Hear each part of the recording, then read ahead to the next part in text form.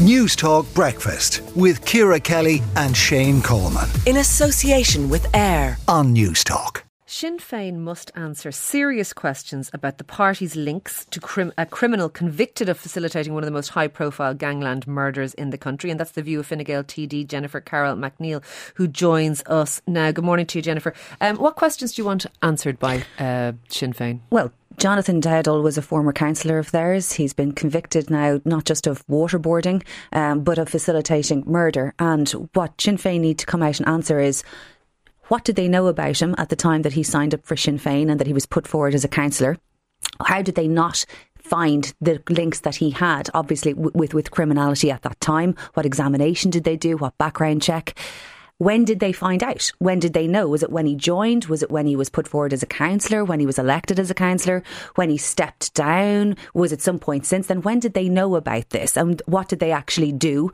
And what have they done with the monies that he gave them? We know for certain that he gave €1,000 donation to Mary Lou's constituency, to Dublin Central. What has happened? Is that the only amount of money? Is there other money?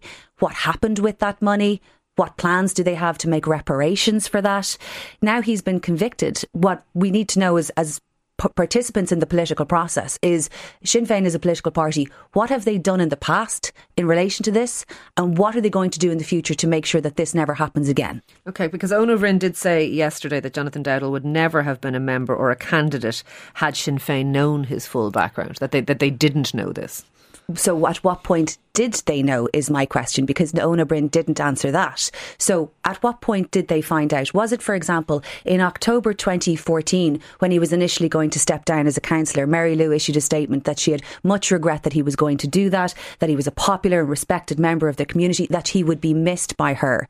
Then in January 2014, he didn't step down at that point. In January 2015, he committed what we know to be a waterboarding incident because he was convicted of that. That's while he was still a councillor. He then steps down in February 2015, and Sinn Féin issue comments to the effect that he will still be involved, he'll still be engaged in the party. So what was meant by that? Did they know it at that time while he was actually engaged in criminality, or did they find out at some point later? If they found out at some point later, what did they do then within their party structures to make sure that such a thing couldn't happen again? Did they do it then, or are they only doing it now? These are the questions about the political management of the party that are important.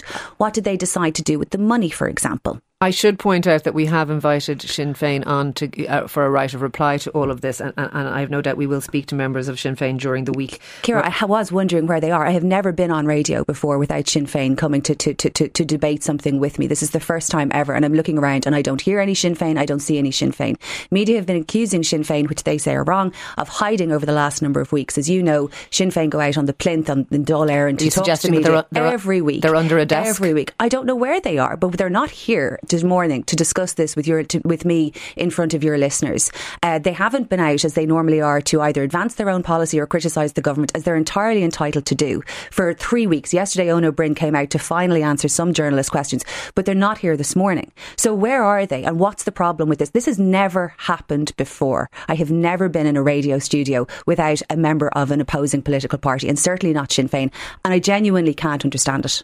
You've expressed, saying that your constituents rather have expressed concern about other issues around Sinn Féin. Well, my constituents expressed concerns about Sinn Féin not being a normal political party again and again and again.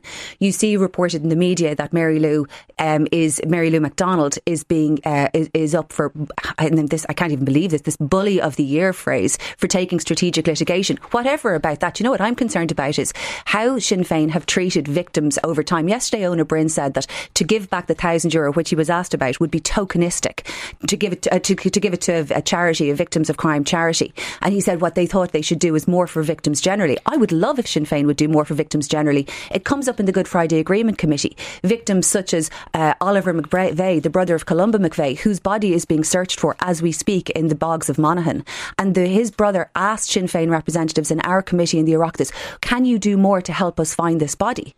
Victims like Maria Cahill, who have been treated abominably by Sinn Féin. Victims like Jean McConville's children, who came into the Good Friday Agreement committee not months ago and said how Sinn Féin representatives had treated them as victims of crime, how they had been lied to, misled and told lies about their mother. So I would love for Sinn Féin to do more for victims of crime, because it would help us a lot in the Good Friday Agreement Committee if they would. I should point out, when you were saying about strategic litigation, that Sinn Féin would say, and have said, that if you don't want their members to defend their good names, then people should stop libelling them and lying about them, I think is the quote from Mona Vryn. I've asked a series of questions today that my constituents ask, that media ask, and there's nobody here to answer it, as they're entirely entitled to do.